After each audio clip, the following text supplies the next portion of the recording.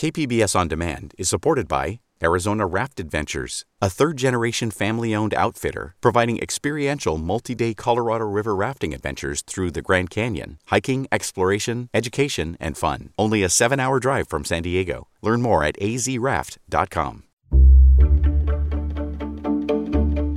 Good morning, I'm Annika Colbert. It's Tuesday, April 27th. The first-time homeless population almost doubles. We'll have more on that next, but first, let's do the headlines.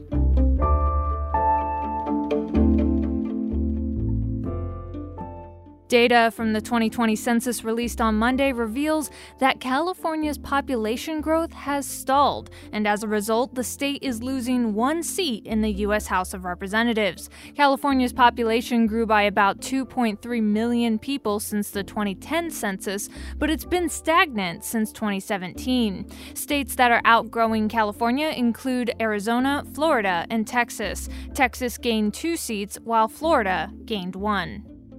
San Diego County has officially resumed the use of the Johnson & Johnson vaccine. Dr. Christian Ramers with Family Health Centers of San Diego says vaccine supply still hasn't been keeping up with demand, but now that could change. Well, I have to say, I think we're really getting close. And I heard over the weekend, it used to be there were thousands of arms searching for hundreds of vaccines, and now we have thousands of vaccines searching for thousands of arms. So it's almost like we're right at that tipping point. The J&J vaccine doesn't require a deep freeze, and it's just 1 dose as opposed to 2. And as they say, April showers bring May flowers, right? It looks like we'll have scattered showers again today and cool temperatures. There'll be some gusty winds in the deserts, but that'll blow out by the afternoon. From KPBS, you're listening to San Diego News Now. Stay with me for more of the local news you need. KPBS On Demand is supported by Arizona Raft Adventures, a third-generation family-owned outfitter providing experiential multi-day Colorado River rafting adventures through the Grand Canyon. Hiking, exploration, education, and fun. Only a 7-hour drive from San Diego. Learn more at azraft.com. The latest report on homelessness in San Diego showed a huge increase in the area's new homeless population in 2020. KPBS's Melissa May reports. The report from the Regional Task Force on the Homeless shows the number of people entering homelessness for the first time nearly doubled from 2,326 in 2019 and peaked from April through June 2020 with 4,152. The report says this is likely due to the COVID-19 pandemic, but Michael McConnell, a homeless advocate, thinks this number is higher for another reason. The increase in touch points. So if you put more outreach people, if you have more day centers or more shelters, things like that, you're gonna connect with more people. When the San Diego Convention Center opened for temporary housing during the pandemic, city officials boasted about the number of homeless people served. McConnell said the homeless were more open to participating in this program. When you lower the barriers, when you make it more appealing to somebody, then you're going to get people who are more likely to use your system. The report also found 2,530 veterans were in a shelter or had been on the street. Mia Roseberry, co-founder of Wounded Warrior Homes, knows the need for veterans and even active duty military has grown. The veterans will never ask for help. They feel that if they ask for help, they are taking it from other people, so they don't like to ask for help. With the report, San Diego County is showing more transparency about the current homeless situation. Keep supporting those who are trying to support the less fortunate and the people who need the help. Increased funding from the federal government through the CARES Act, state funds, and philanthropic funding are continuing to provide new resources for shelter and other assistance during the pandemic. And that was KPBS's Melissa May.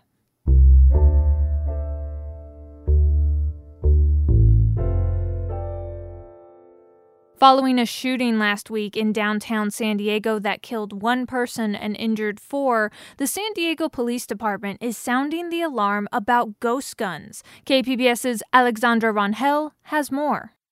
It was a ghost gun or unserialized firearm. That about 1 in 4 of every gun that we're recovering right now is a ghost gun. Ghost guns, easy to buy and untraceable. San Diego Police Chief David Nislight says San Diego County has seen a 169% rise in ghost guns in 2020 and says this year is on track to surpass last year's numbers. As local law enforcement combats the rise of guns on the streets, lawmakers continue to make efforts to control the selling of ghost guns. Just this month, President Joe Biden introduced a series of executive orders to limit the selling of ghost guns, following the deadly Colorado and Atlanta shootings. However, local gun advocate and executive director of San Diego Gun Owners, Michael Schwartz, says adding more restrictive laws won't solve the problem at hand. Executive order, what he's hoping to do is create laws regarding home manufactured firearms that mirror California laws to spread them to the other 49 states.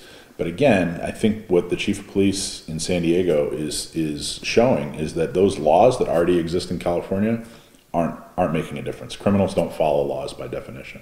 In California, it is illegal to have a ghost gun or manufactured gun that has not been registered with the Department of Justice. The DOJ requires self-made firearms to have a unique serial number. We really need to do things like figure out ways to stop and prevent criminals from committing crimes rather than chipping away at the edges and trying to make metal illegal, which is in effect what they're trying to do. San Diego police say the individuals they are coming across with ghost guns are convicted felons with past criminal history, just like the gunman from Thursday night's shooting in the Gaslamp Quarter. According to new data released from SDPD, so far this year, 52 convicted felons have been arrested for being in possession of a firearm, compared to 154 people in 2020. In 2020, SDPD impounded 1,734 firearms. 210 of those were ghost guns. As of April 1st of this year, a total of 492 guns have been impounded, and 111 of those are ghost guns. And that was KPBS's Alexandra Rangel. San Diego-based researchers used underwater vehicles to explore an area of the seafloor near Catalina Island. They found thousands of deteriorating barrels of industrial waste, including the banned pesticide DDT. KPBS environment reporter Eric Anderson has more. The expedition mapped more than 36,000 acres of the seafloor between Catalina Island and Long Beach.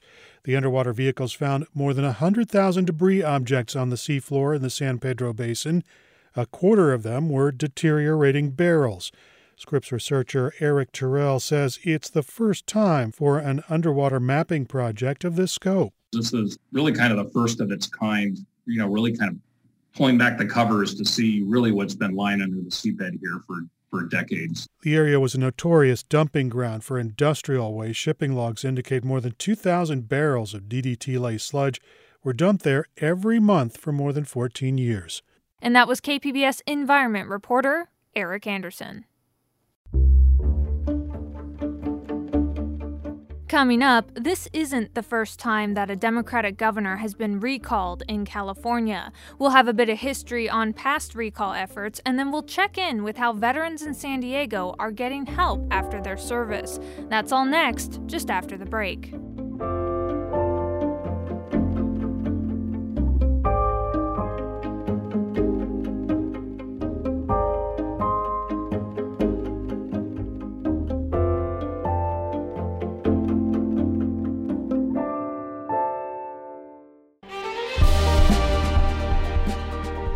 Hi, I'm Bill Hohen. And I'm Ted Hohen.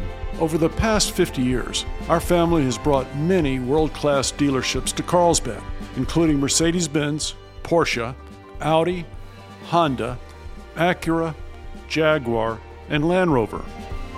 That's right. This year we're celebrating 50 years in Carlsbad. So on behalf of the entire Hohen family, we want to thank San Diego. Throughout the years, we've taken tremendous pride in meeting and even exceeding our customers' automotive needs. We value the relationships with our clients and look forward to serving you for years to come. We invite you to visit one of the Hohen Carlsbad dealerships or hohenmotors.com.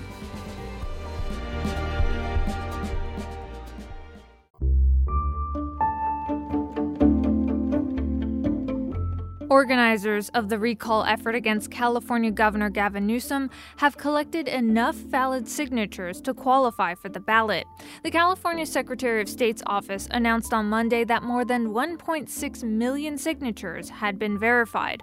That's about 100,000 more than was needed to force a recall vote. That vote will likely take place in the fall. This won't be the first recall effort that a Democratic governor has faced. KQED Politics editor Scott Schaefer reports on some hard lessons Democrats learned when Governor Gray Davis was recalled 18 years ago. In July of 2003, California's top election official Kevin Shelley made a somber announcement. As California's Secretary of State, it is my duty today to certify the first recall election of a governor in California history. In California, there are two questions on a recall ballot. The first, should the governor be recalled, yes or no? And second, if the governor is recalled, who should the new governor be? Waiting in the wings that year, one candidate towered over the rest. I'm going to run for governor of the state of California. On The Tonight Show with Jay Leno, action movie star Arnold Schwarzenegger announced he was in. Republican operative Sean Walsh was there. It was just a perfect Hollywood type of campaign event that happens once in a generation, and he was the right person at the right time to capitalize on it. Then, like now, one question loomed large for Democrats who opposed the recall. Should a prominent Democrat get into the race as a backup in case Davis is recalled? Just to make sure a Democrat wasn't replaced with a Republican. Cruz Bustamante was the Democratic lieutenant governor at the time. At first, Bustamante said he would not run in the recall.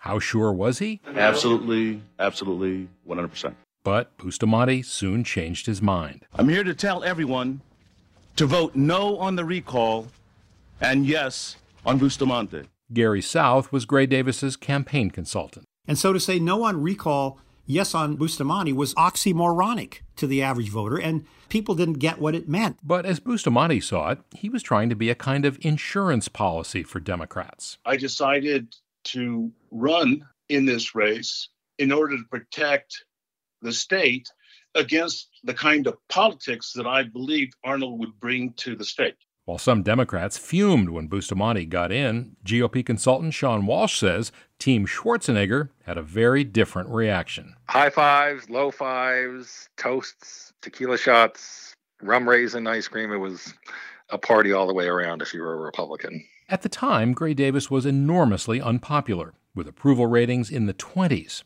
So beating the recall was always going to be a tough climb. But South says by jumping in, Bustamante caused even more problems for Davis. For one, it upended the message that the recall was a Republican plot. And some voters saw it as a way to replace the disliked Davis with the first Latino governor. So Arnold was clearly our biggest problem, but Bustamante was a close second. Bustamante, a Central Valley Democrat, had a hard time raising money and was no match for the star power of Schwarzenegger. I knew what the consequences would be. If I lost, it may shorten my career. And I made the decision to run despite that. Looking back, Bustamante says his decision to run was selfless. I was taking one for the team. But the team sure didn't appreciate it. Not only was Davis recalled, but Bustamante finished with 31% of the vote, far behind the winner. Thank you very much to all the people of California for giving me the great trust. 3 years after that, Bustamante, who was still lieutenant governor, ran for state insurance commissioner, losing to a novice Republican, making him the last incumbent Democrat to lose a statewide election. I have no regrets. So whatever came after that isn't good or bad, it just is. I'm very at peace with all of that. With another recall heading for the ballot, Newsom's advisors are circling the wagons to make sure no other Democrat jumps in. But at least one is rumored to be thinking about it, former Los Angeles Mayor Antonio Villaraigosa. And that was KQED Politics editor Scott Schaefer.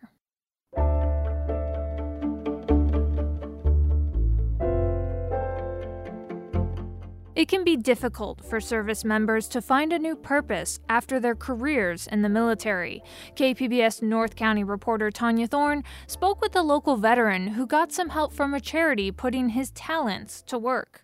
Mike Andela spent 16 years in the Marine Corps, including tours to the Middle East as part of an explosive ordnance disposal unit. He suffered multiple injuries from explosives. I had an IED behind me go off.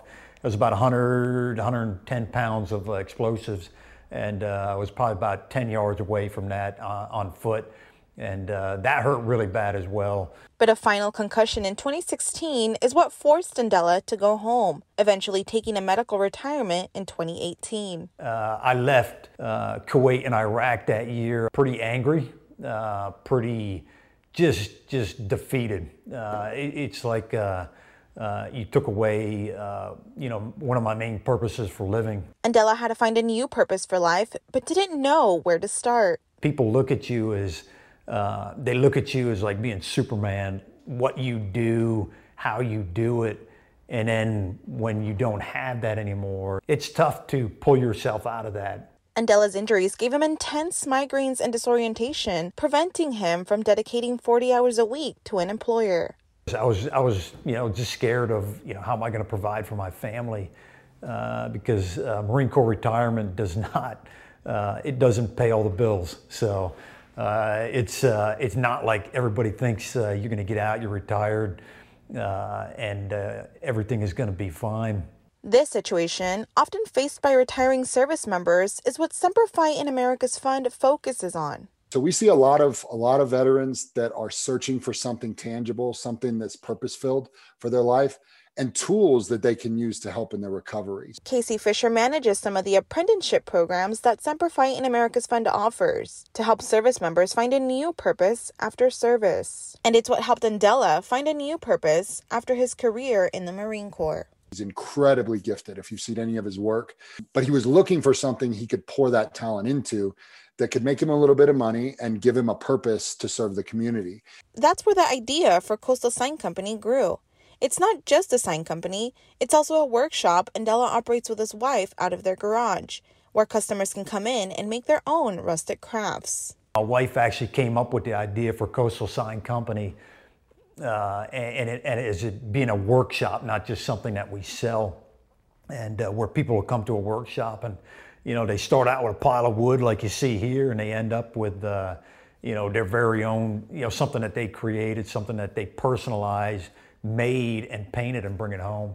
The fund helped Andela with all of the details on forming the business, as well as some funding. They will tailor your business plan around what you want and what you can, what you want to see your business doing. Funding for Semper Fi in America's Fund comes mainly from one-off donations and some grants. They have helped over 30,000 families nationwide. Their mission? To support the wounded, ill, or injured veterans and their families in all military branches. We have programs that range from an athletic program where you can play golf, learn how to ride a bike. We have a horse program where we train service members to ride horses and even get to a point where they do cattle drives. It's one of our greatest programs. And then the program that I'm in, where we will help veterans in navigating what it is they want to do after the military. Semper Fi in America's Fund will be having a virtual auction of products from the fund's programs now through May 3rd. All proceeds will go to benefit programs helping veterans from the fund. And that was KPBS's North County reporter, Tanya Thorne.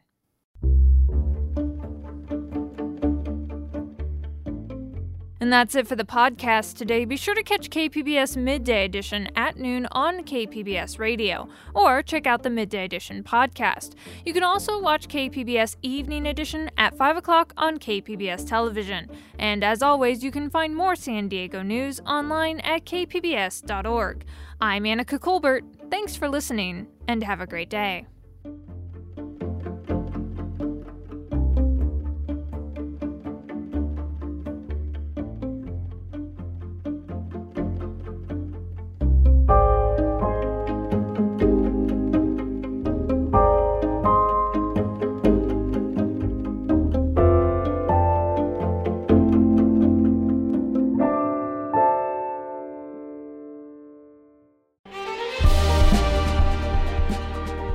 Hi, I'm Bill Hohen. And I'm Ted Hohen. Over the past 50 years, our family has brought many world-class dealerships to Carlsbad, including Mercedes-Benz, Porsche, Audi, Honda, Acura, Jaguar, and Land Rover. That's right. This year we're celebrating 50 years in Carlsbad. So on behalf of the entire Hoehn family, we want to thank San Diego. Throughout the years, we've taken tremendous pride in meeting and even exceeding our customers' automotive needs. We value the relationships with our clients and look forward to serving you for years to come. We invite you to visit one of the Hoehn Carlsbad dealerships or Hoehnmotors.com.